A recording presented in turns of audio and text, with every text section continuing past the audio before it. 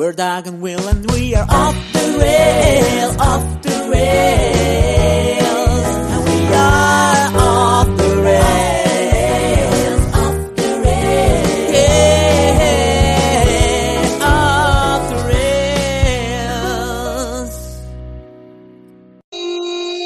Welcome!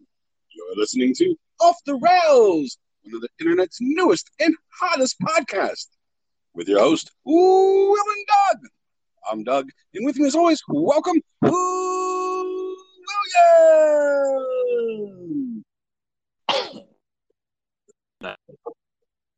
Oh, this is great. I already couldn't hear what you said. Doug, can you hear me? Nope. There you are. Hey, buddy, what's up? Hey, this is going to be a struggle, isn't it? I don't know. Maybe just that very first part is you've been okay since I said, hey, buddy, and I can hear you. Okay. How are we doing? Let's hope.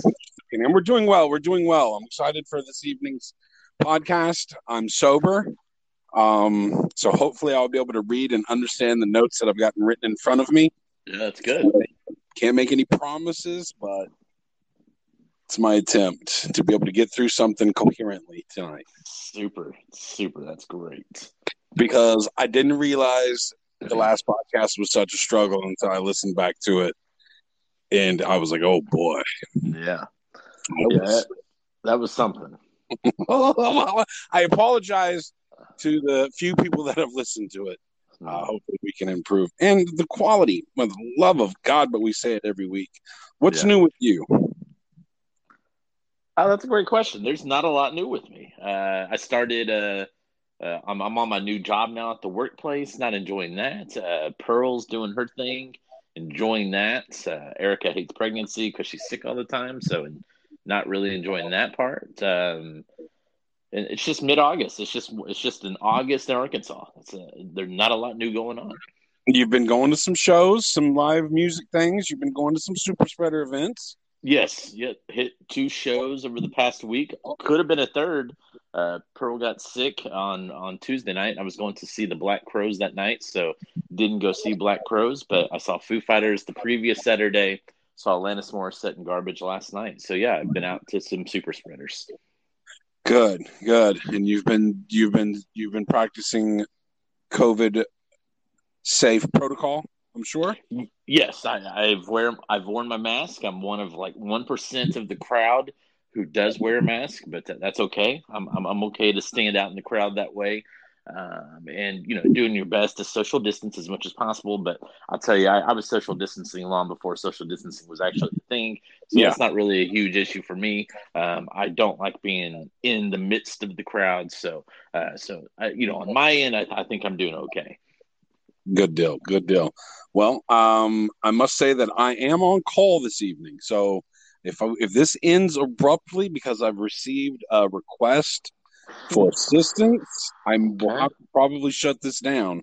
Now, you do not work. Is that correct? Correct. So when you say that you're on call, can you be more specific, or do you have to be vague? No, I can elaborate. Okay. I kind of assumed you would ask for an elaboration. If not, I was going to do so on my own. So super. Nicely done.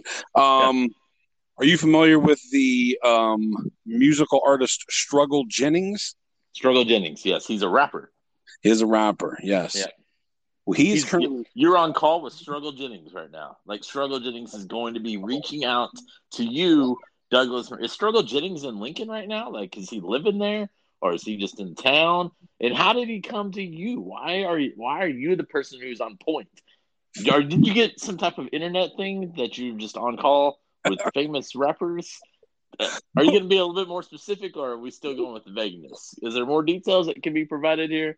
Well, let me just say that you were jumping in very quickly. All I did was ask you a specific question if you knew what it was, and you went on question mode without giving me the opportunity to continue forward. You really went off on that Struggle Jennings thing. That's my bad. You ran with that. Yeah, quick question. Is Struggle Jennings related to Waylon Jennings at all? Or do they just happen to have those? I believe he's like a great grandson. Okay. something along those lines. It's my understanding that yes, there is a relationship. Okay. Good. Struggle Jennings, to answer some of those questions, is in fact on tour right now. He is in fact in Lincoln, Nebraska at the Royal Grove. It is the last stop of a pretty good size club tour that he's been on. And I happen to follow on Instagram a fellow by the name of Tim Valley. Tim Valley. I'm not really sure what Tim Valley does to make money, but it makes quite a bit of it. It doesn't seem to do anything other than travel and vacation. But I know that I'm pretty sure that he's the manager for an artist named Chayo Nash. Okay. He kind of, I would say, a rapper on T-Pain's label. I think he does photography. I think he also teaches scuba diving. I think he might have done some bounty hunter work at one time. I'm not really sure what the guy does. But you just named 7 things that he does. Yeah, but I've never actually seen him do any of those things other than do a little bit of managing for Chayo Nash, because he pretty much posts on Instagram every day, all day. So he's an Instagram influencer. Well, he's only got like 31,000 followers. I mean, that's it's chump change. It's chump change, all right? I mean, yeah. If you're not doing mid to high 6 figures, what are we even talking? Yeah, what are we talking about here, Doug? Yeah. Well, I follow this fella, and he jumped on tour with him in Florida a few weeks back, and he's been on tour with him the whole time. And I have chatted with him before on Instagram about something I saw of him on television. And then I decided, whenever I found out they were going to be in town, I sent him a message and says, hey, I know you guys are on tour. I know you're going to be in Lincoln. In the event that you guys... Did you say Stinking Lincoln? I didn't say Stinking Lincoln. I didn't say the Cap City. I didn't say anything cool other than Lincoln. Wow. Okay. That's a missed opportunity. Missed opportunity. Damn it. Yeah, I don't. Okay. No, go ahead. Don't worry about it. Go ahead. I says it's my understanding you're on tour with Struggle Jennings. Actually, I just said Struggle. And you're on a first name basis with him, eh? Yeah. Well, we've chatted one time before, so I figured I can only call people that he's associated with Struggle, by first name only. You're on tour with Struggle, and you're going to be in Lincoln on Sunday. I sent this on Friday. If you're going to be in Lincoln on Sunday, if you guys need anything, you need to get around somewhere. Because, the Royal Grove, there's a gas station a block away. But other than that, there's really nothing in that area. Yeah. So I says, if you guys need anything, you need a ride somewhere, you need to run some errands, whatever, I got you. And he writes back, appreciate you. That's it. There's been no other communication since Friday. So wait, you're I don't think that they're gonna. He hasn't actually said anything other than appreciate you. and the show started several hours ago, I'm sure. Yeah. Never know. It's early. No, it's early, Doug. It's only 9:45. I mean, shows at the Royal Grove surely less than like 11:30. Exactly. Yeah. But he's not performing or anything. He's just running around on tour with him. Yeah. Pictures and shit. Yeah. So maybe something will happen. It's a possibility. It's not likely. But it's a possibility I'm gonna get hit up on the gram. Yeah. Yo, my guy, come through. What's his last report? Has he made any stories from the Grove or anything? Any updates on the gram as far as what's going on tonight? What's popping in Stinking Lincoln? As of about 8:00, no. Okay. Struggle Jennings made a post this evening, but it was nothing to do with Lincoln. I see. So yeah. Hope I don't get pulled away, man. I'm on call. Yeah. No. Okay. Yeah, you're on call. So we're gonna do our best to put together a show here. And if you gotta go, you gotta go. That's what being on call is all about, I think. So I understand. Yeah, absolutely. I mean, it would have been nice to let me know this beforehand, but that's okay. It's fine. We're going to roll with it. We'll go from there. Here we go. Let's go. What do you got on the docket today, Douglas? We don't have much at all. But the one thing that we both do have in common, we can discuss, and then we'll kind of just go from there. Is the Field of Dreams baseball game that happened the other day versus the Chicago White Sox and the New York Yankees, held in what, Iowa? Ooh, that's a good question. I don't know that one. The Field of Dreams, Iowa. I thought you'd know that one, Mr. Teared Up. I figured that would be. I don't recall the town name. Yeah, I don't recall it. All right, well, that's all right. Yeah. So they actually had a baseball game this week at the Field of Dreams location. It wasn't the actual Field of Dreams itself. It was right next to the Field of Dreams. There, the outfields kind of pointed towards each other. So, and then there was a corn maze in between them, and then corn as far as the eye can see behind everything. So it was still on location. It was pretty cool. What, there's about 8,000 seat stadium they built around it, stands.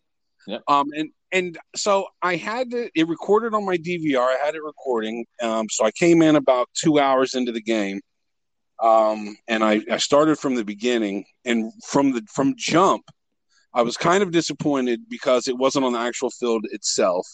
I thought that would have been a little cooler if they just, added to the dimensions of the actual field to make that one the playable one. But I get it. I understand you keep the integrity of the movie set and built to the side. That's the real deal. So you want to keep the integrity of it. But at first I was a little disappointed, but I got over it quickly. And then, so right away, I didn't expect it to be all about the movie. And I honestly, that's kind of strange. Well, I mean, I knew it was going to be played at the Field of Dreams. Obviously, it's about being out there at the Field of the Dreams. I just didn't know it was going to be they were just going to pay so much homage to the movie that it was basically going to be a production all about the movie with a baseball game in the middle. It was an advertisement for the movie and everything about the movie in that area with a baseball game smashed in the middle of it. That's correct. I didn't expect that. Did you think when you saw the Field of Dreams game and you turned it on to the game and you started watching it, is it what you expected, or were you? That's a good question, Doug. I will let you know. I recall the Field of Dreams game being scheduled for the 2020 season, and I was excited for that to happen when it was made the news. Then the season got canned, and then I completely forgot all about the Field of Dreams game. So when the 2021 season was announced and the season's been going on and transpiring, I had no idea that they had rescheduled the Field of Dreams game for this season. And I did not know the day of that the Field of Dreams game was happening until a buddy of mine randomly texted, "Kevin Costner is such a hero." And I thought that was strange. Like, why are you texting that Kevin Costner is a hero? And then it hit me. I was like, wait, is there the Field of Dreams game going on? And so I was actually late to the intro. I turned it on like in the second inning to go on Twitter to find all the stuff that happened before the second inning. So I had no thought process at all going into it. Gotcha. If that helps. Yeah, no, that helps perfectly. That paints the perfect picture. I think it's hilarious that your boy said Kevin Costner is a hero, because I totally disagree. I thought it was super cheesy and ridiculous and unnecessary. I thought, I don't know. And maybe he was being serious, but I thought he just was in full actor mode in that intro and actually throughout the entire game. But you did get to see, you think you saw all of the intro before I go in depth? I believe so. I think I saw everything. Good. Well, one of the things I wanted to start off with before I jump into my take on the Kevin Costner intro was something that happened prior to that. They were interviewing players, and they interviewed Aaron Judge. That's his name, Aaron Judge? That is his name. From the Yankees. And he made a quote that a lot of, it's very cliche, and people, actors, musicians, athletes, everybody uses this. Mhm. It's kind of a dream come true. Right. It's a dream come true. How are you feeling about today out here at the Field of Dreams playing an actual Major League Baseball game? Well, let me tell you, it's a dream come true.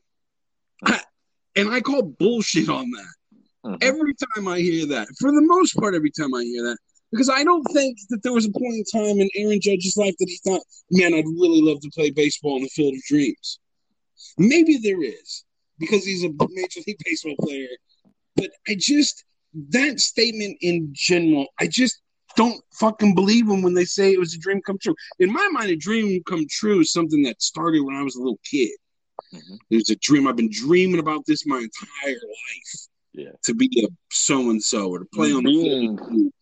Being a Major League Baseball player should be a dream come true for Aaron Judge. Playing in the outfield for the New York Yankees is probably a dream come true. I agree with you that playing in front of an 8,000-seat stadium in the middle of Iowa, probably not a dream come true. Exactly. I didn't think you were going to agree with me on that. To play for the Yankees, to play outfield, to be a major league player, all of those are dreams come true. You're absolutely right. So that just drives me crazy, and I'm going to touch on that again here at the end of my spiel about somebody else that said a dream come true. Fucking bullshit. Actually, I'll just go ahead and bring it up right now. I'm watching, because it's a bit of a change. I'm watching Showtime's All Access. It's a boxing show where they follow both boxers and kind of do a little, hype up to the actual fight. And so this one was an All Access Jake Paul versus Tyrone Woodley. Jake Paul's got a charity called Boxing Bullies, and they were at a charity camp in Puerto Rico where they had a bunch of kids for the Boxing Bullies. They're all boxing and doing their thing.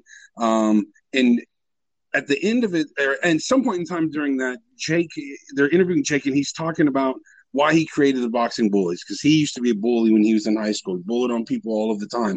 But then when he became internet famous, he's always making all these YouTube videos. He just was constantly getting cyberbullied from the first video until today. And all of his friends he thought were his high school friends were cyberbullying. He's like, oh man, this doesn't feel good. Bullying's not nice. And so he created a boxing charity called Boxing Bullies. Well, so it shows him playing with these kids, teaching them how to box, yada, yada, yada. And he says during that time when he's being interviewed and he's talking about how it didn't feel good to be bullied, and he's like, this is a dream come true. And I'm like, shut up. And this was last night I'm watching this. Like, fuck you, Jake Paul. It's not a dream come true. There's not a point in time where you had a dream about opening up Boxing Bullies because you were bullied and used to be a bully, and it's finally happening, and this is amazing. And then that motherfucker said it a second time. At the very end of the show, he's stretching. He's laying on his back and he's doing some stretches, and he's got his arms above his head, and he's grimacing, he's stretching, and kind of closes his eyes a little bit. And he says, I always dreamt about being on All Access. I almost threw my controller through the television when he said that. Twice in one 30-minute show, and that the last one, he says, I always dreamed of being on All Access. Doug, can I say something to this rant? I don't know anything about Logan Paul, but don't you think most people who are millionaires, famous, have a massive following, don't you think that most of their dreams have come true? Yes, already. And all the other ones are just icing on the cake, so you can't call those dreams. So you believe they're using the wrong terminology. They should say this is an icing on a cake, or maybe a judge could say, like, this is a really, really cool opportunity, something I never imagined as a Major League Baseball player. But it's not right out of my mouth. It's not a dream come true. I could have never imagined being here today. If you would have told me 5 years ago I'd have been here today, I would have told you're crazy. Something along those lines. This is the chance of an opportunity of a lifetime. I'm so happy to be able to do this. This is so cool. But they're using it incorrectly. It's not a dream come true. So dream come true is you're literally. I take it literally. I can't. There's no other way for me to take that phrase. It's a dream come true. No. Hold on. So my most overused and wrongly used phrase out there that I hear is the word literally.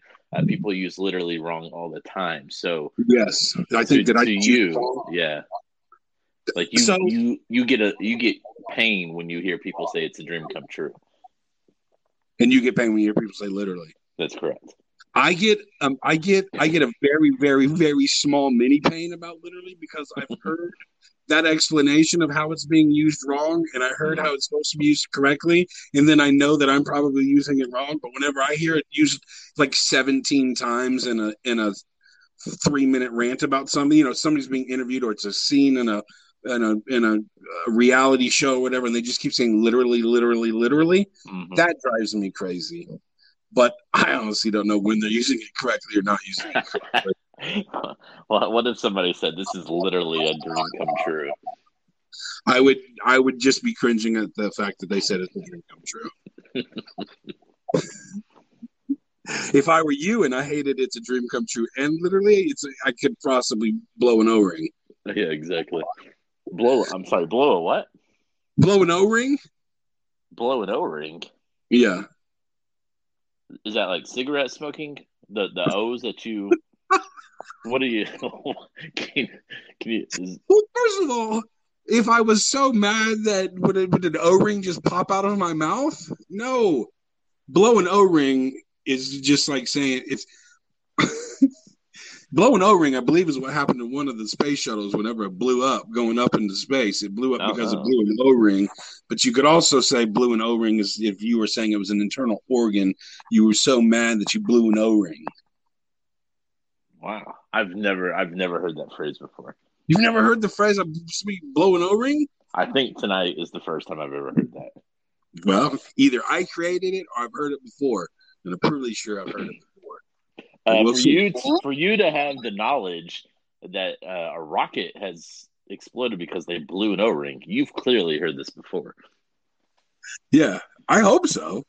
I'm pretty sure I have. I'm not taking credit for starting that. No, you shouldn't. So I'm watching. So after the Aaron Judge thing, I'm watching the beginning of this baseball game. I've got it from start to finish. I watch this stuff, and from Jump Street, when it's like the camera starts coming from above in onto the field, showing the Field of Dreams. They're already playing that music that plays during the credits of the movie. They're already playing music from the soundtrack from the major motion picture, The Field of Dreams. And I don't think that music turned off until the first inning started. And from jump, I was already like, oh, what's going on here? And then as they went and the fly above camera, the drone footage camera comes over the original Field of Dreams, goes over the new Field of Dreams that the MLB created. It's in the corn, then it goes over the cornfield, and then we see, and the camera goes down and fades into a camera that's following our hero, Kevin Costner, as he's walking through the cornfields. And he's just headed for center field right now. And he's slowly walking through the cornfields and just looking and walking through, and the music's playing, and it's like it's straight out of the movie. They've gone full movie mode on us. As I said, Kevin's coming out of the field. He's in wonderment as he walks out and he sees his creation. That is the Field of Dreams for the very first time. He stands on the edge of the corn and looks left and right and gazes upon it like he's just, oh, this is a magical time, and I made this. This is all mine. He walks out onto the field. Next thing you know, both teams are now coming out of the corn. And they're coming out in groups of like 3 at a time. 3 Yankees on the left, 3 Chicago White Sox on the right. And they're coming out slowly. And they, too, are kind of looking like they're in movie mode, like they've been scripted and told that you need to look a certain way as you walk out. And it's quite possible because it was really cool, but I have to imagine they probably already walked out of that corn and played that game before the game ever even started. But so they're coming out, they're acting as well. So they're slowly entering the field like they're ghosts in bewilderment as they're looking. The music from the motion pictures in the background starts off, as I said, with that slow haunting piano. Then it builds to an orchestra of uplifting and nostalgic serenade as the players are on the field, and Kevin's looking at the players, and then Kevin starts shaking the hands of the Yankees. A couple of the Yankees, the first group, go to him, and then they peel off to their dugout, their side, and the Chicago White Sox were much closer to him. So every single White Sox player goes up to Kevin and is shaking his hand. And Kevin's looking at them each time like, holy shit, you guys just popped out magically of center field. This is crazy. And he's standing in between the infield and the outfield. He's just shaking all their hands, like I said. And then the teams, they all line up in the infield on each of their respective sides. And then Kevin kind of stands there and slow, and the music still, and the camera works fading in and out on Kevin, and we're still in straight up fucking movie mode. Kevin saunters up to a microphone that's standing there, and he starts giving a speech about how 30 years ago this was all because they made a movie that stood the test of time just on the other side of that field of corn, that they were able to be there today, that they were able to be there and making this event happen. He pauses, and he, dang it, what did he do? I lost my place. I knew this was going to happen. He said, "Is this heaven?" Right? What's that? He said, "Is this heaven?" Oh, but he does say that. Okay. He gives a speech from about 30 years ago that made the movie. And because of that little movie, they were all there now. Baseball field made by Major League Baseball. And he says, "We're here to see the first place White Sox play the mighty Yankees." And then he pauses for the crowd to give their cheer and their applause. And then he slowly looks down at his hands, and he's slowly rustling a baseball that he's had in his hands. And he's just looking at it and twisting it and rubbing it. And with a slightly endearing little stutter and a bit of a smirk, he looks up the microphone and he's like, it's perfect. The crowd reacted with what I felt was a cringe-worthy silence. There was some applause, but it's like maybe they didn't really get it. So it was a half-ass applause. Kevin clearly expected an uproarious moment from the crowd, but he didn't get it. He quickly noticed that moment wasn't there, and he went into something about Major League Baseball keeping a promise and said that the dream is still alive. Kevin then says, quote, "There's probably just one question to answer." Then he pauses for some sort of dramatic effect. At that time, a genius member of the crowd seizes a moment of that pause and yells out, "Baba Booey!" I fucking rewound it 3 times to make sure that's what I heard. And during that part where he's waiting for a dramatic effect, some jackass yells "Baba Booey," and I think that was the best part about the whole fucking game, except for the end. And so somebody yells "Baba Booey," and then Kevin jumps in and answers that unanswered question and says, "Is this heaven?" The crowd gives another weak ass applause, forcing Kevin to say, "I don't think I heard you. Is this heaven?" The crowd barely stepped it up a notch, gave their responsive applause and cheers, and then Kevin says, "Yes, it is." He finished by saying, "This field is for the players," and the way he said it, "This field is for the players," it was kind of in a defiant tone, like, "You motherfuckers aren't going to get to play on this because this shit is for the players." Then he walked off the field. He paused just before on the infield track, and he just stared up at the crowd and gave us thanks and humbly looks like he was kind of exacerbated and just full of emotion and overjoyed, and stands there and just looks at them all humbly, and then slowly walks off the field, and we don't see him until later on when he gets interviewed by Tweedledee and Tweedledum up in the box, and he won't stop talking about the movie, and he's whispering, and he's all emotional about it, and it just drove me freaking crazy the whole time. But the funny thing is also there, if you know how that movie goes, when somebody says, when the players come out in the original movie, when the players come from the corn, I believe they say, "Is this heaven?" And do you know how he responds? Yes, he said, "This is Iowa." That's, I wish the crowd would have done that. That's what Kevin Costner wanted them to do. Yelling "Baba Booey" if somebody would yell, "It's Iowa!" Yes. Well, is that everything, Doug?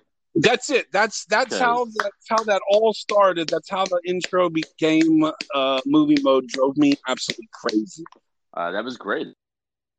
I don't know what I would call a great Explanation. I don't know. Yeah, we'll call it something. Much better than your Snapchat story from last week. That was a good review of the opening.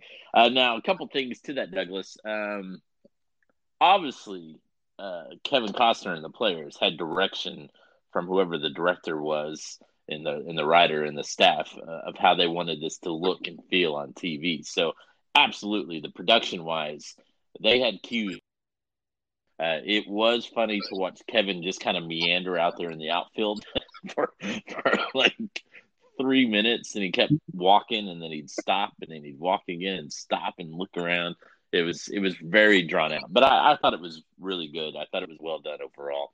I was not nearly as I don't watch a lot of baseball, so for them to be able to make me stop and watch baseball, to them I give them credit because I thought it was a really cool event. From that standpoint, I couldn't agree with you more. I did think it was a cool event. It drove me crazy, but I haven't watched a baseball game in 2 years. I mean, I don't watch baseball. I don't follow baseball. I might watch a part of a World Series game if it's looking good. But no, I don't watch baseball. And I watched pretty much the whole thing. I fast forwarded it at times until I saw the score change, and then I'd rewind it to see what happened. I fell asleep a little bit, and then I noticed right when I woke up, I fell asleep. My bad. The last thing I remember seeing was 7.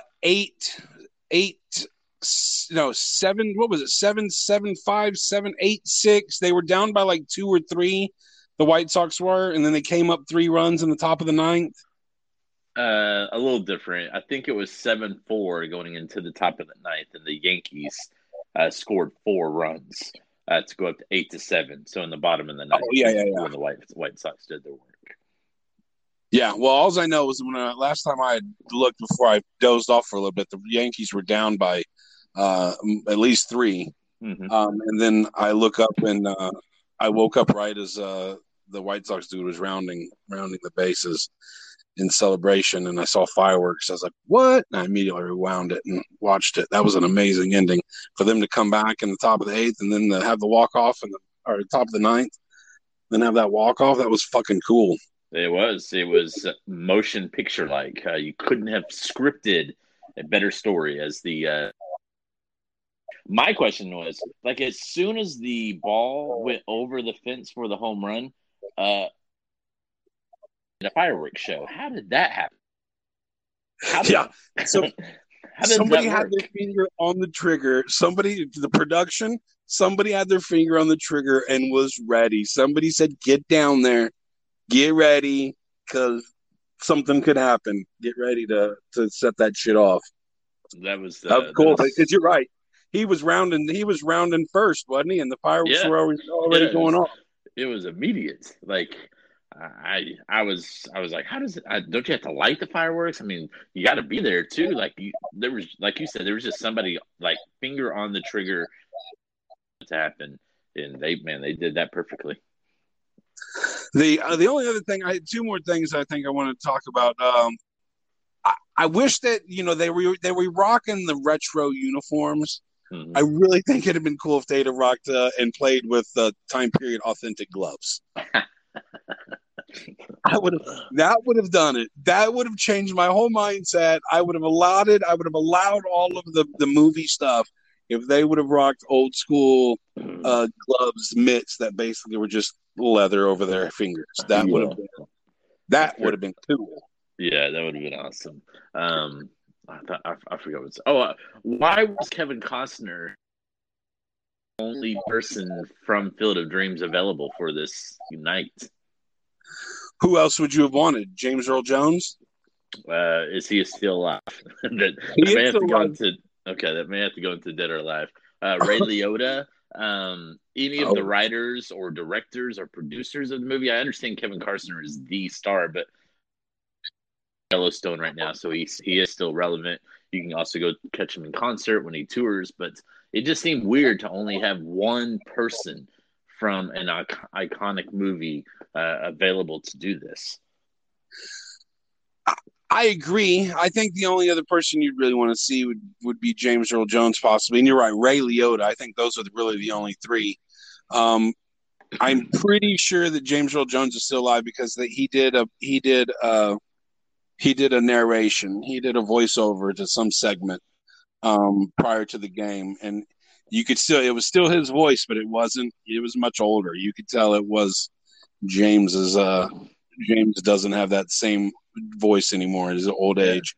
Shoot, I thought he was in his 80s back then, so I can only imagine how old he is now. Yeah, I don't know. But yeah, it's because Kevin's the face, man. It's just Kevin did give almost a full cast shout out during his interview. He did thank and say that if it wasn't for, and he started naming all the actors, and hell, he probably mentioned some writers too. I don't know.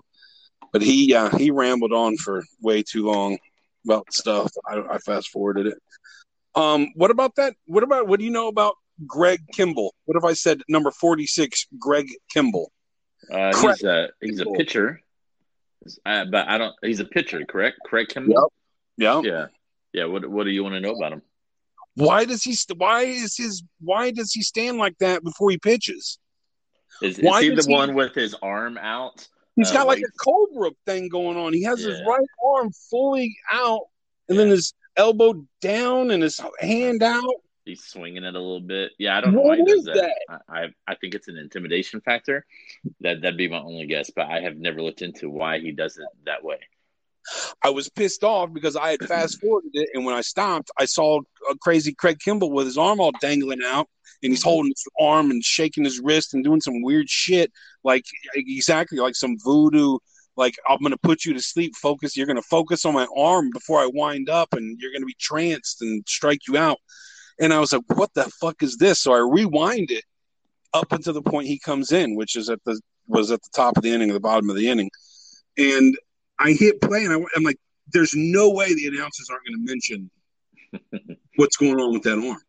It's just impossible for them not. How do they not? They didn't say a damn thing. He was only in for that one inning, that half inning. So he's been in the major leagues for a while, so I don't think announcers still tell us the Craig Kimble story as to why he holds his arm like that. I don't think the story is told every single time he goes out to pitch.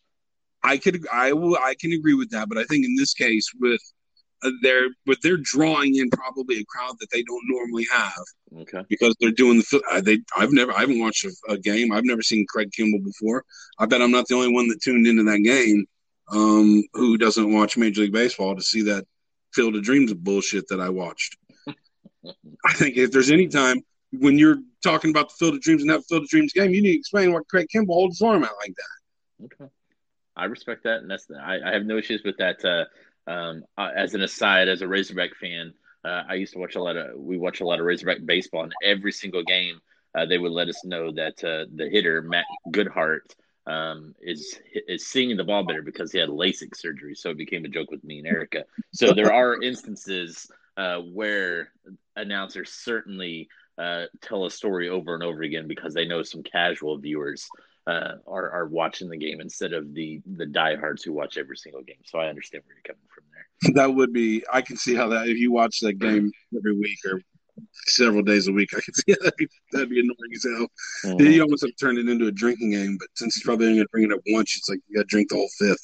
Yeah. So his entire career, every time he come up to bat, Erica would be like, he had LASIK once.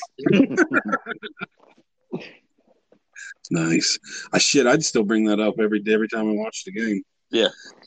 Well, that's all I've got tonight. I've got nothing else in my notes. That took up my week. I've got nothing else to talk about. Well, Doug, I'm disappointed because there was a massive, massive event in your city last night, and you didn't do anything for it? No. Really? You didn't go out and about? Nothing? After it was all said and done, so obviously you're talking about Garth Brooks coming to town. He performed last night in Lincoln, Nebraska at the Memorial Stadium where the Huskers play. Which you told me today that it was 86,000. I feel like at some point in time I saw on the news they sold 90,000, so they obviously changed the numbers. Yeah. But 80,000+ people were inside of Memorial Stadium last night to see Garth Brooks in his I would almost say trademark stage that he's been using for the last, I don't know, forever. The center stage right in the middle of the Coliseum floor, the stadium floor, so you can get the most people. You can get all four corners of the stadium sold out. It's genius. Yeah, it was amazing from the center. So I wish I would have gone out because I have about 6 people I follow on Snapchat that were at the event. And so it was pretty cool to see all the different angles. I saw somebody from the 5th row seating all the way up into the nosebleeds in what seemed to every corner of the stadium. So I got to see a bunch of different Snapchats from the day part of the show all the way to the closing. It was pretty cool. It was quite an amazing event. And so that's when, though, is at the end of it, I was like, oh, man, why didn't you go out there and drive around and check out the stuff? I drove around and checked out on Friday night the Rancid and Dropkick Murphys set up, along with the Zoo Fest, Zoo Bar Fest, the Zoo Fest, where they block off the whole street, which I thought was crazy. 2 things like that in one night, Rancid on one end of the street, and then on the other end you had Zoo Fest. So pretty crazy. Popping night, Friday night. I drove around and checked that shit out, but no, I didn't go to the Garth Brooks and check that out. Yeah, the Garth Brooks thing. How does Garth Brooks sell 90,000 tickets? I mean, that is insanity. And like, I really like Garth Brooks. He is an amazing live performer. But how is he selling 90,000 tickets in the midst of a pandemic in 2021 when the man hasn't had a hit in over 20 years? It's just, it's amazing. It's unreal. I can't understand it. I can't put it into like any sense. Like, he disappeared for like 15 years so he could watch his kids go through school, and he came back. He's can't make hits anymore. So he gets tours at least from 90 to 2001, and people go and see him there's nobody else. There's no other artist in the world that can do what Garth Brooks does when it comes to moving tickets. Stones. They could not get 90,000 people to Lincoln, Nebraska. They can play stadiums, and they can do half the stadium, 50,000 or so. They're not performing from 90,000 people in Lincoln, Nebraska ever. No chance. Yeah, it's amazing. And selling it out within like 2 or 3 hours. The show prior in Kansas City, you guys had mentioned something. I was listening to No Judgments Here, a music podcast hosted by Mike Shilkey and William Hendricks. You can find it on Spotify. I was listening to your last one. Somebody brought up the Garth Brooks show in Kansas City. That was at Arrowhead, right? That's correct. They did. I saw 76,000 people into that because I read an article that they set up a COVID station to do give shots. 34 people. Yeah, that's awful. I mean, it's better than 0, man, but that's awful. What a waste. 6,000 people showed up to Arrowhead Stadium to see Garth Brooks perform for hours, and 34 took advantage of the vaccination center that was set up for free shots.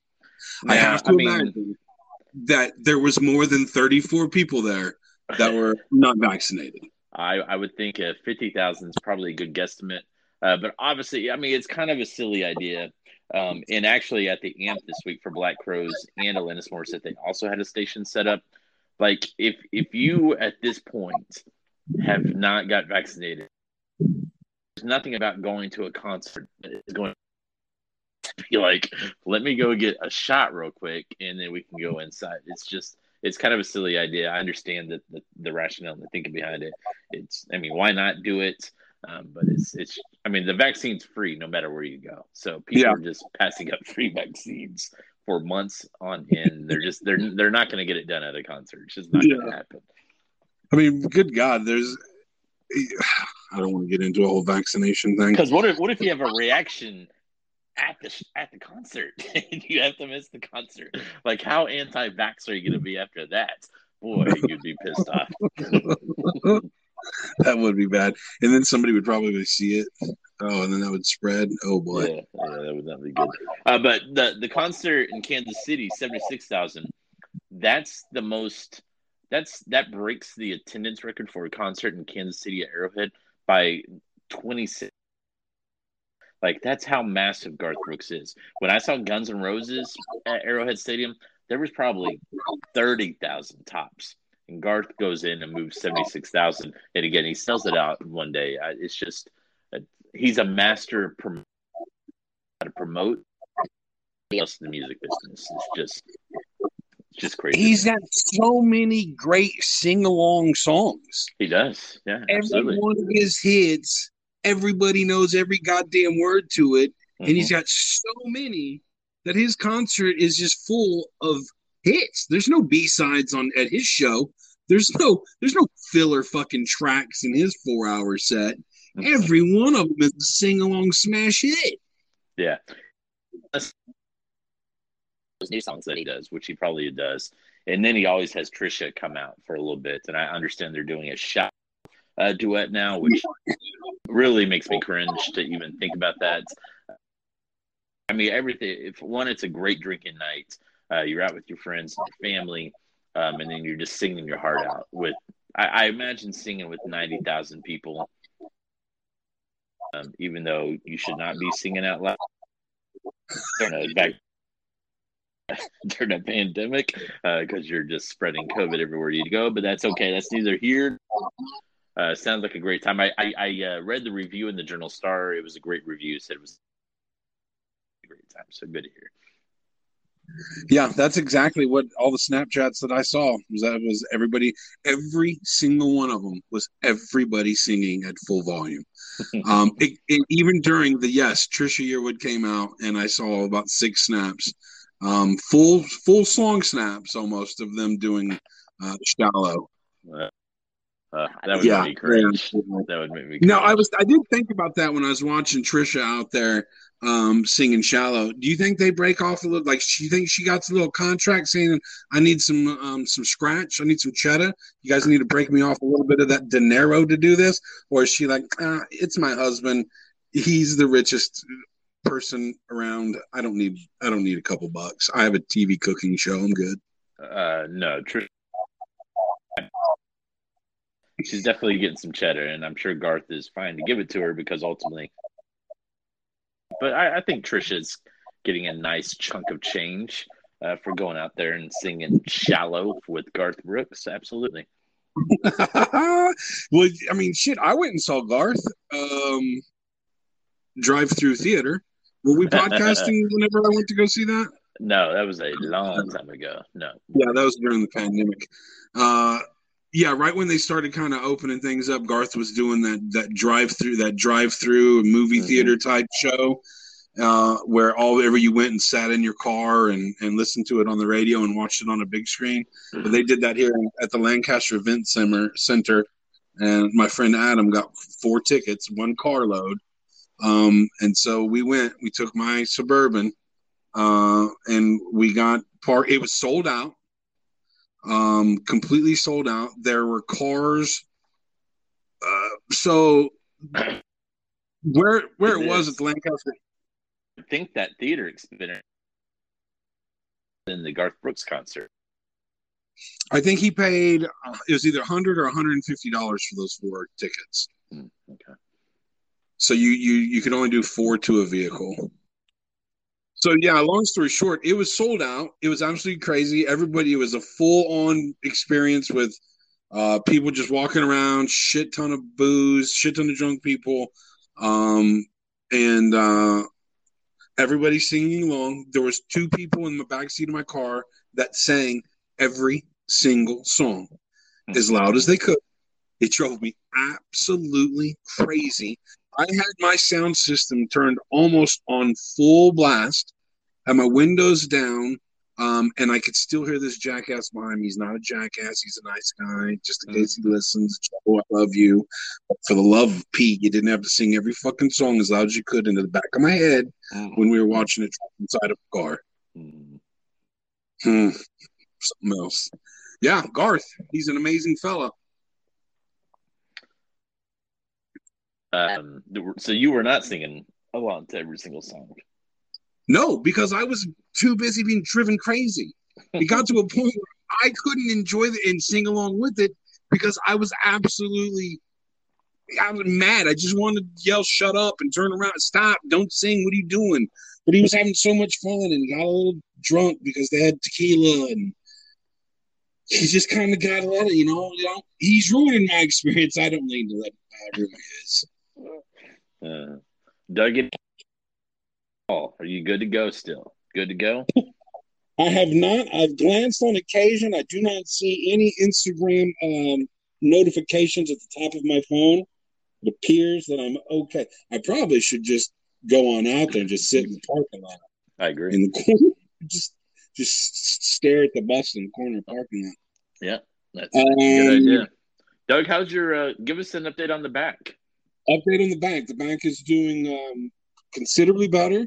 I still have the walker just for kind of just in case. The main thing that's bothering me is still my left leg.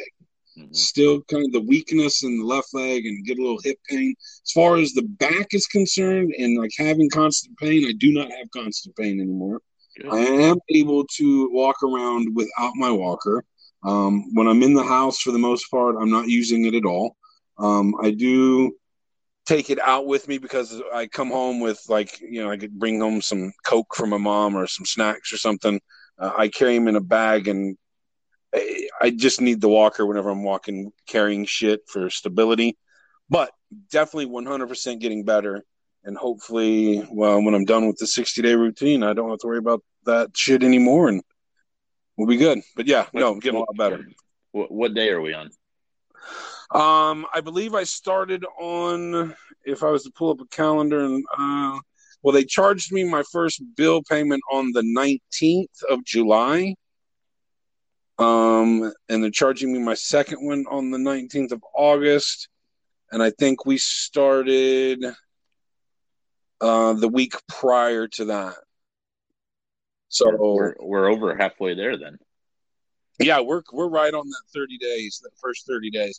We just, on my last appointment on Wednesday last week, we did an assessment, an update where he asked me questions based off of my original questionnaire of how we're doing. So we just kind of did a halfway assessment. Okay. Good. Bless you. Good to hear. Thank you. Yeah, feeling good about it. Good. Happy to hear it. Well, 52 minutes in. I can't believe we went 52 minutes. We're not going to be able to do a dead or alive right now. But I don't even know why I'm bringing this up. I'll edit that out, I guess. We will do dead or alive hopefully tomorrow when our host Mike Schucke is available. Mm-hmm. And I'll just add it to the end of this podcast. But other than that, I can't think of anything else. I'm absolutely out of the loop. There's nothing on the news that I saw that I wanted to talk about. I got to get back. I got to get back into the off the rails kind of subject searching throughout the week. Because I'm surprised we made it 53 minutes as well on two topics. So you got to look for those funny things that happen to you on your day to day. Yeah. And then crazy stories that you're just like, what? That can't be true. Speaking of crazy stories that can't be true, that has nothing to do with this. It's a terrible segue. Are you watching Dave at all? Yes, we are. We just we watched an episode earlier tonight. We are on season 2 of Dave. Getting through the episodes because I know we were a little behind, but yes, absolutely. Okay, well, I'm not going to ruin the season finale. Okay. We just watched the episode with Doja Cat, so how close are we? That was a great episode. You guys are... He really fucked that up, stupid idiot. really don't. Doja was feeling him. Yeah. Doja was ready to go see what's up with little Dicky. God, what an idiot. Yeah. I'd say you've still got 4 episodes to go, maybe. Okay. I've also Lotus, The White Lotus on HBO. Have you been watching that, Doug? So I just got lucky. Dish Network got rid of HBO like a year ago or so. A year ago or so, did I say that correctly? But they just brought it back. Okay. So I did notice this White Lotus thing, but I haven't started. I believe I want to, though. Is that the hotel? It's the hotel. It's a charming little series. Tonight is the season, and actually, basically, the entire turning. I don't believe it will be over. There is going to be, I think, any of these things, but the characters on it are great. It's a very character-driven show. I highly recommend it to anybody out there. It's been a delight to watch. And Uncle Rico from Napoleon Dynamite makes an appearance, which is awesome. Nice. Yeah. Who doesn't love Uncle Rico? Exactly. I will definitely start watching that. I can't wait for you to finish, Dave. I will just say, season finale, verklempt, tears. Really? It happened. Wow. Yeah. Season 1 was tremendous. Scooter Braun, Justin Bieber's boy, right? He's like an executive producer of this, but this is all Little Dicky's creation. Is that correct? Yeah, Kevin Hart's also an executive producer. Okay. Scooter Braun, Kevin Hart. I don't think those guys really do anything. A lot of this, it's all Dave. I mean, the first season was, some of it's real life shit about the way it happens. Season 2 is kind of, season 2 at first I thought was, I wasn't feeling it. I was like, they're going too far out. They're trying to be too artistic with this one. I don't know what they're doing. I wasn't feeling it.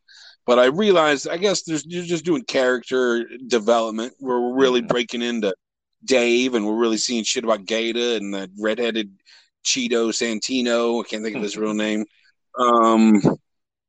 Which I think he's the episode where him and the who's the producer, the curly-haired producer, the little short dude? Yeah, Benny Blanco. Benny Blanco. The episode with Dave and Benny Blanco, I laughed my ass off for, just the entire duration of everything they did together. Do you know what I'm talking about there? 100%. Where they're sniffing each other, they're playing with each other, they're doing butt stuff and looking at they're just walking around naked. Yeah, exactly. And Gator and his homeboy come in, and Dickie's like, "Hey man, we need to squash it. Don't be doing that." And Benny's like, "Why, Chuck?" or whatever he called each other. Yeah, Check. Wasn't it Check? I thought that was it. Check. It's like Chuck, but they say it in a Chuck. Yeah. Oh, man, so and I feel like that's real life shit. I really bet they do that shit because Benny Blanco, I follow him on TikTok. He's fucking loopy. Every one of his TikToks, there's a dildo involved. Literally. I mean, did I use that correctly when I just said literally? I mean, if there's a dildo in every single TikTok, then yes, literally is correct. Yeah, there's literally a dildo in every one of his TikToks. It's always got somewhere. It's in the background. It's the last thing that he shows. They're referencing somewhere. There's a dildo involved. So I believe that shit. I think that Little Dicky and Benny Blanco stuff was come from real life experiences. Like, let's write this shit in. That's hilarious. That was so great. That's good stuff. All right, so let's end at 57 minutes. Hopefully we can get some DOA in tomorrow. Anything you'd like to add before we wrap this up? I'm gonna go. Tonight was not off the rails, Doug. There was an episode, which I think is a first. We didn't go off the rails even a little bit? I don't think so. I still don't know how to describe your description of what you witnessed, but it was so you had it down. Like it is almost like you had practiced it. And it wasn't just like rambling off the rails. You were on point. You had and I'm doing an awful job right now. You're on point. Damn it. All right. Good to go. All right. Man, that's where it is. Went off the rails right at the end. Thank you, Will. Way to get us off the rails. And up next, we have... Dead or alive, through death or alive.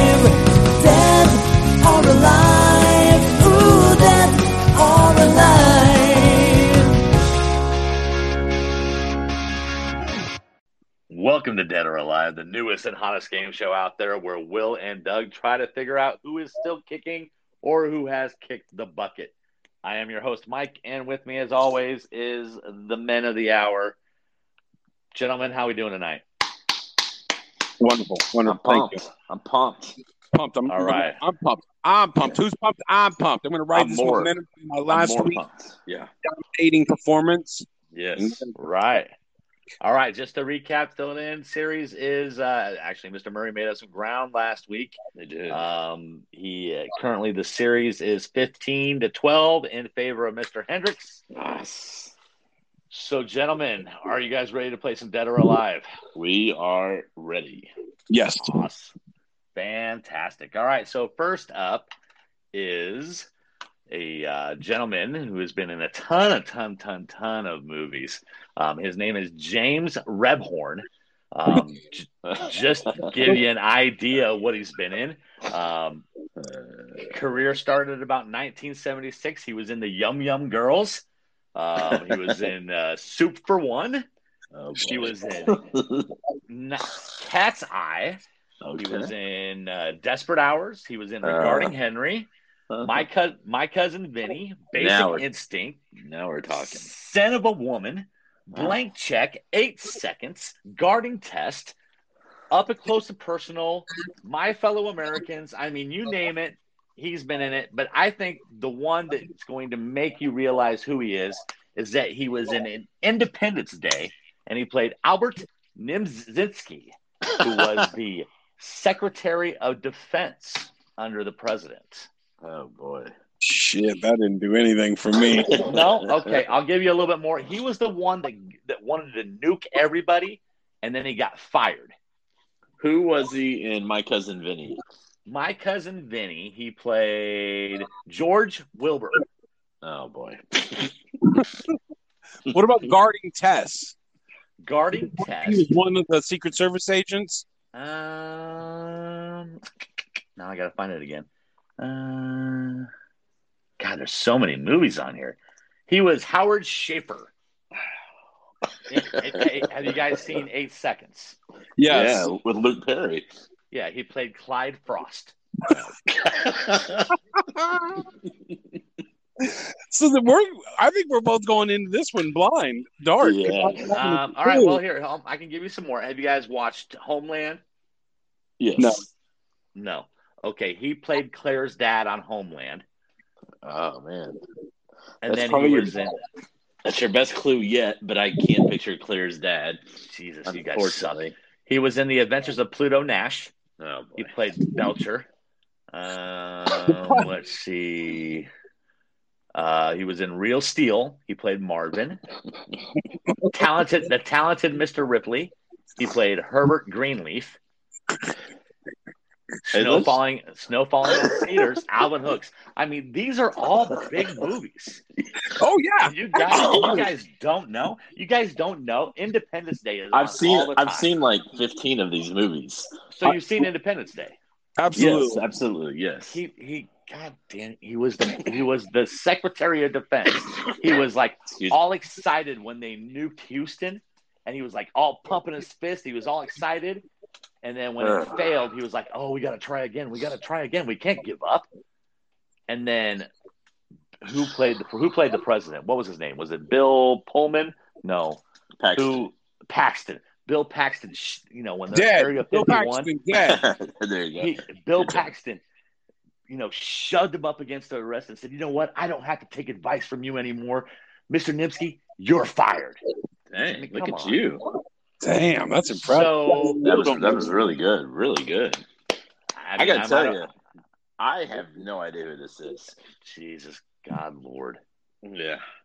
Yeah, So I've seen a majority of those latter part of those movies, and I don't. The problem is when you say he was George, he was Carl. I don't know what that means. I need more description. I don't either. Like you gave us with Independence Day. Fantastic description. Could not be any clearer who this person is. However, I don't remember that character in the movie whatsoever. Yeah, do you know some lines from My Cousin Vinny by any chance? No. But I'll tell you what, Clyde Frost, he was the father of Lane Frost. So if you guys have seen 8 Seconds, he played Luke Perry's dad. Okay. Well, do I go first or does Doug go first since he was You go 3-0 first. last week? You go first. You still have control of the board. All right. I have literally no idea. Homeland's pretty recent, so he's been alive within the last 5 years, just based off of that. So I'm just gonna go based off of being Claire's dad in Homeland that he is alive. Final answer? Yeah, I have no idea. Final answer. Okay, Mr. Murray. Unfortunately, I don't have quite a good a breakdown as he does. I was going to go with alive as well. I think I've got somebody pictured in my head. I have no clue if it's the person that you're saying, but I'm going with alive. Final answer. All right. I don't remember his name at this point in time either. James Carville. James Rebhorn. James Carville. James Redhorn was an American character actor who appeared in over 100 films, television series, and plays. He died March 21st, 2014. 14? Wow. Yeah. I was way off on Homeland. He died as a result of melanoma at the age of 65. That's a bummer. So over 100 movies, TV shows, and you guys don't know who the hell he is. I'm not saying I don't know who he is based on his name and the characters that you've named. I guarantee you, as soon as I see a picture of him, we'll go, "Oh, that guy." Yeah. Yeah, I can't wait until the show is over. It's to get a pick. I can't either. I'm like, let's just end it now. I got to see a picture of this James Redhorn. Well, you stumped us pretty good on that one, Mike. Good job. That was a good one. All right. So moving on, number 2, we're going to go with the gentleman that is probably he was served as an editor of Rolling Stone. He was also wrote articles for Reason, Esquire, Details, New York, and Time. But he's probably best known as his role of the news host of MTV News, Mr. Kurt Loder. Is Kurt Loder alive or is he dead? Okay. Now this one, we know Kurt Loder. Kurt Loder is alive, and he's probably like 83 at this point. One of the biggest surprises of my life was finding out how old of a man Kurt Loder was. I'm going to go with still alive. Final answer. Final answer. Mr. Murray. I too am going with still alive just because I watch enough MTV that I can't recall ever seeing any sort of tribute or mention of his passing. So I say alive. Final answer. Kurt Loder indeed is still alive. He was born May 5th, 1945. He is 76 years of age. Yeah, old man. So there you go. There was your gimme. So moving on to our third and final contestant on Dead or Alive.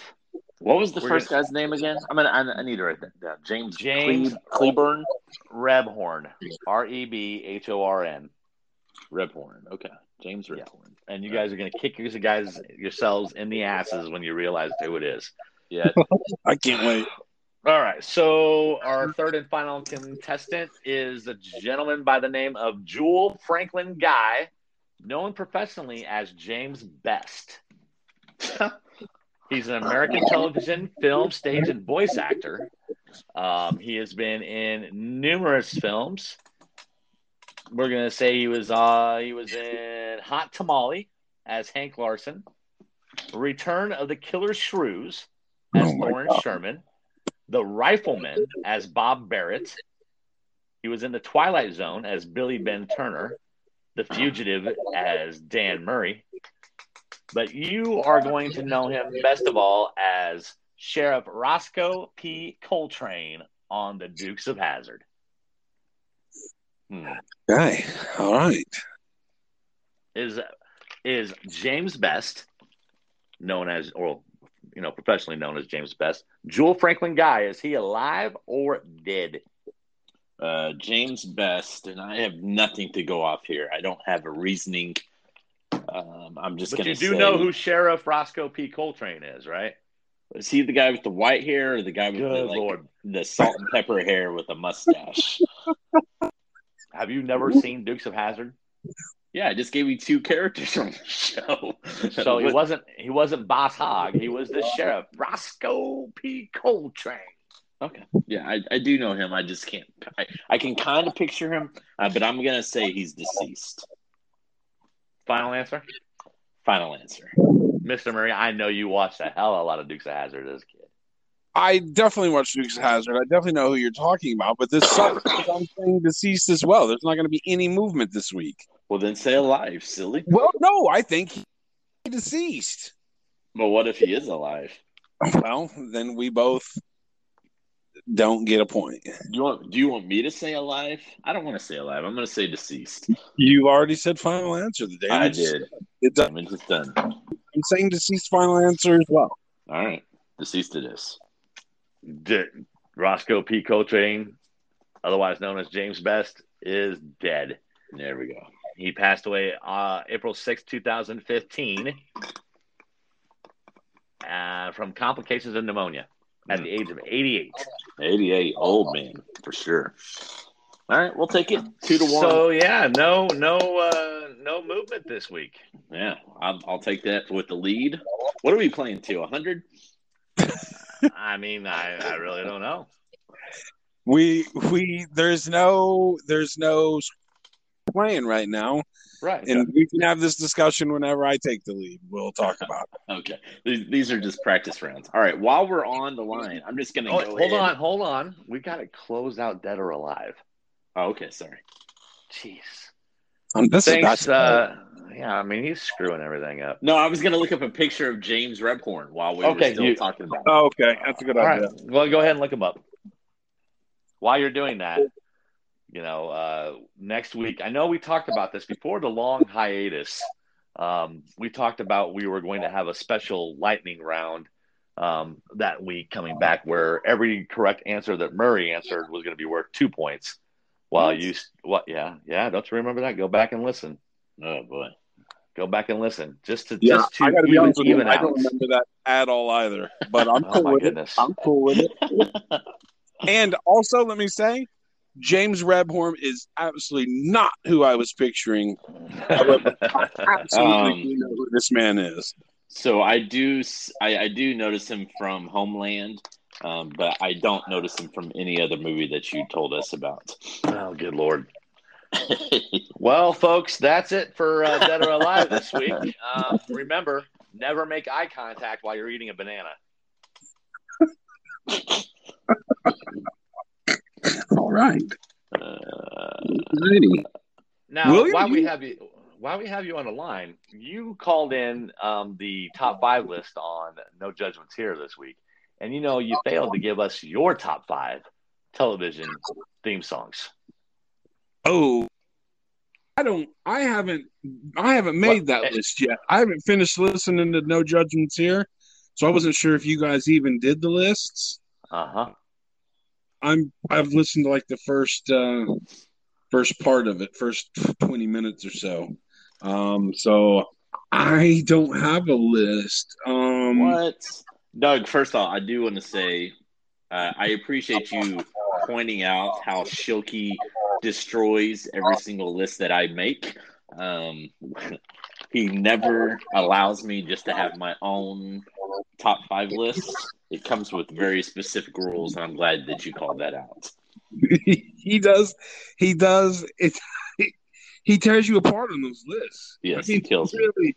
He really his disagreement with what you have to say is so strong every time. Yeah. You are so wrong in your lists, and I love it. I think it's fantastic. Yeah. Well, if people would, I don't know what's going on there. Yeah, it's not a good noise. I don't hear anything. Okay. I'm getting a lot of feedback. Anyhow, if his listed sucks so bad, and if he would follow, or understand what a pump up song versus an inspiration song was, we wouldn't have these issues. But he doesn't seem to get it. So whatever. How about pump up also song? Funny I'm over it. What's also funny is I'm also in agreement with Mike part of the time. Like, yes, pop-up song and an inspirational song. There was a few lists back that was you. Oh, what was it? Oh, you were thinking of something else, and it was like, what? No, that's not it at all. I wish I could think of what it was, but yeah. Was it top rock females? No. Yeah, because that was a pretty shitty list too. I mean, he had Madonna on there. Oh, man. She's a pop star. She's a pop star, exactly. She's not a rock star. She's a pop star. She's about as rock and roll as any female musician of all time. Oh, bullshit. Happy birthday to Madonna, by the way. Is today her birthday? It was either today or yesterday. One of the two. Yeah. How old is she? 90? 63. 63, wow. Yeah. Dating a 20-some-odd-year-old? Is she still dating him? I haven't seen that in a while. Probably. So, Doug, you don't have... All right, so forget about top 5. Give us some of your favorites. Some of my favorite... The Wonder Years, which I'm actually kind of looking forward to that one coming back. The remake of the Wonder Years. Yeah, remake. That should be interesting. Right now, I've got one stuck in my head, but I don't know what show it's from, and I know the show that I ever watched. It's a cop show. Da da dun dun dun. Doom doom. Da da dun dun. It's like a suspenseful. Is it? Oh man, NYPD Blue. It's one of those. I don't think it's that. No, I'm doing My So-Called Life. Never mind.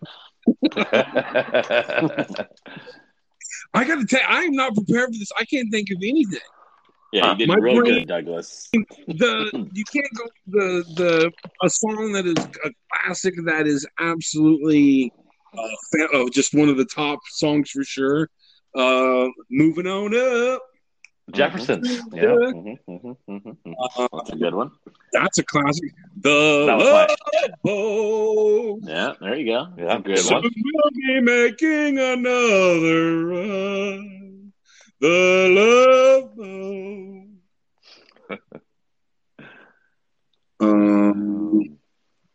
Yeah, I got it. Oh, I know. That's it. That's it. I can't think of anything else. Right. I will have a list. I will provide a list. I'm sorry I wasn't prepared for that. I should have listened to No Judgment Here all the way through, but I didn't listen to the whole thing. Just forgive me. Don't be mad at me. That's okay.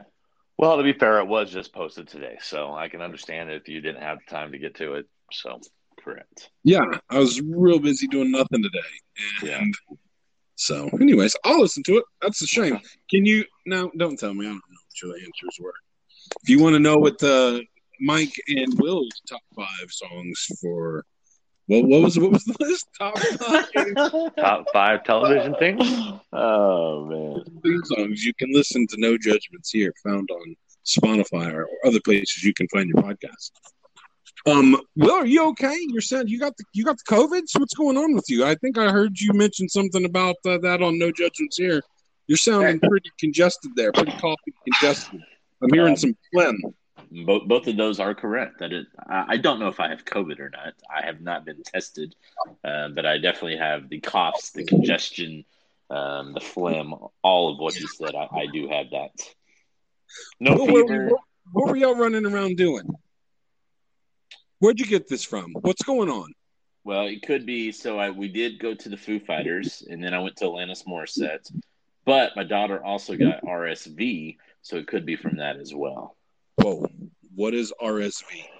It's a respiratory infection where it makes it very difficult to breathe. All right. Up in the lungs. It is not a fun thing for young children. It is my daughter had it and had to spend time in the hospital when she had it. So. Yeah. Oh no. Yeah, Pearl thankfully did not go through that, but it was it was awful. She got some steroids, man, and it really did the trick. It was awesome. But up until that, it was a nightmare. No good at all. Thanks. Yeah. And so Mike, I heard from the pod you were up in Omaha. Where's your daughter's going to school up in Omaha? Yep, she's going to UNO. All right. Yeah, so it's been a very, very busy couple of weeks. Yeah, I bet. With concerts and travel and moving her up there, and so yeah, it's been fun. How far is Kearney to Northwest Arkansas? To Northwest Arkansas, it is about 8.5 hours. Jesus. I don't know why I picture Kearney closer to Will than I am. Well, I don't know why, because I'm west of you, and Northwest Arkansas is east of you. So, what the hell is that? What are you playing there, Will? Just playing some tunes. Oh, okay. Anything good? Probably not. Probably Coldplay. All right. Well, I've had enough. Okay. What are you playing there? Why are you playing songs? You tired of us? You bored of us? You ready to move on? I was just looking at my Spotify playlist, seeing if I need to make some additions or subtractions. As you spoke about the travels to Northwest Arkansas, there was no follow up. I was curious why you were asking that, but there was no follow up to it. Because as he was talking about wanting to go to the Walmart amp, I was thinking, I don't know why he doesn't. I'm sure that's probably only a 4 or 5 hour jaunt for him. For 3, 4.5, 5 hours. It seems like that'd be a perfect little road trip. But Oklahoma City is closer to me than Will is. Yeah. I thought I had a geographic sense, but I don't. I apparently no. You should, because well, maybe this doesn't make sense, but you're from Texas. You live now in Lincoln. You should have an understanding of Nebraska and Oklahoma and Arkansas and Texas. But I have a very clear understanding of Lincoln in reference to all of the places, but I can never think Omaha. I'm always confused on where the fuck Omaha is at on the map, even though right now I know where it's at. So your mileage, geography, drive time is a lot like your crowd estimates. It doesn't. Yeah. Only for me. For Lincoln to where I'm going, I'm good at that. But yeah, saying, Kearney to Oklahoma, 2 hours. Gotcha. Okay. Interesting. Well, think about this. I mean, you got to go through Kansas City to get to Northwest Arkansas. I have to go through Kansas City to get to Northwest Arkansas. I'm 2 hours away from you in the opposite direction. There you go. That still doesn't make sense to me why you got to go through Kansas City. Yeah, you should just go south. Right. You should go south through Wichita. Takes longer. Does it? Yep. Okay. All right. At least last time I checked. I'm sure it hasn't changed. Probably not. I'm sure it's the same. Yeah. We got our draft coming up this weekend for fantasy football. I am not prepared whatsoever. I have the third pick. Also about the draft, now I think about it, didn't we at one point in time have the defending champion got the first pick? Yeah, it's been a long time since we did that. That was probably, I bet that's been 7, 8, 9 seasons ago. We quit that a long ways ago. Well, that's a long time ago. Yeah. Huh. Yeah. Well, I think for the second year in a row, I've got the last pick. So yeah, that's unfortunate for you. I started for the first time preparation for the draft last night. I did a mock draft. I picked 2 players and got out of it. I canceled my mock draft, closed it out. It was boring. It took way too long. What do you mean it took too long? I mean, on Fantasy Pros, you can do a draft in like 5 minutes. Yeah, so I did it on Yahoo, and it was, people actually, it was like I ended up being 14 teams, and I think we're only 12. Yeah. And they were actually going like 2 minutes per pick, and people were actually taking their sweet ass time. And Are you sure you didn't join a league? No, I went to mock draft. Okay, I didn't know that mock draft still existed with other people. That's crazy. And you joined a 14-team mock draft. Yeah, I didn't see that. I didn't see that until right before we got ready to start, and I was like, "Well, shit! I've already been sitting there with with the time clock counting down for 5 minutes, I might as well stay in it and just I just wanted to get an idea of what a couple picks would look like at the beginning there. That's it. I'm excited. It's on Friday night, 6:30 p.m. near Fantasy Football League. Douglas Murray, the defending champion, see if he can defend his crown. Mike Schilke with the last pick of the draft. And I'm going to win it. I think I'm a 10, unfortunately. I need to get on and get something going for the Nebraska people to get together. Nobody's followed up on that. Jazz, unfortunately, is going to a wedding,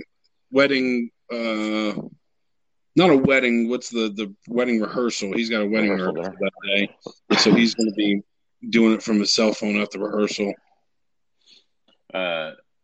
Have you spoke to Boom? Does Boom know there's a fantasy league? I assume he does. I guess I should probably follow up on that, huh? Yeah, or I can. He does not take part in our Facebook page, so our messenger. So I don't know if he actually knows or not. Well, he might. He's got his hands pretty full. I mean, he just had a kid. I'm sure. I think now they have one kid every 9 months on the dot. So yeah, he's got 6 kids and drives a 14-passenger van. He doesn't have time to respond to fantasy draft stuff. Yeah, hopefully he'll be there. I'm sure he will. All right, well, kiddos. gentlemen, I'm going to get back to my my number one source of fantasy football preparation. Can anybody answer what my number one source? TMZ. That's my number one source for just news. Okay. Number one source for fantasy football preparation, where I get most of my players from the team that is Hard Knocks, the Dallas Cowboys. Hard Knocks. Episode 2 started tonight. All right. I watched the first 10 minutes of it. Ben DiNucci beats what's their number one draft pick? This is a spoiler alert, by the way. That young kid. Oh, the cornerback from Alabama, I think. I can't recall his name, though. No, it's a linebacker, right? It's a linebacker from Penn State. Yes, because they made a comparison about Pennsylvania. Yeah. Northern PA versus Southern PA. Yeah. Ben, spoiler alert, if you don't want to know, spoiler alert, turn off your podcast right now. Ben DiNucci beats him in a heated game of chess. Oh, boy. Oh, boy. And then I had to turn it off. All right. All right. Well, gentlemen, it was a joy as always. Mike, thanks for hosting another fantastically random run of DOA. Nothing like hearing 3 names that you've never heard in your life. You know Kurt Loder. Kurt Loder, you're right. 2 names. Yeah. Hey, we got to keep it, guys. There's only so many people that have died.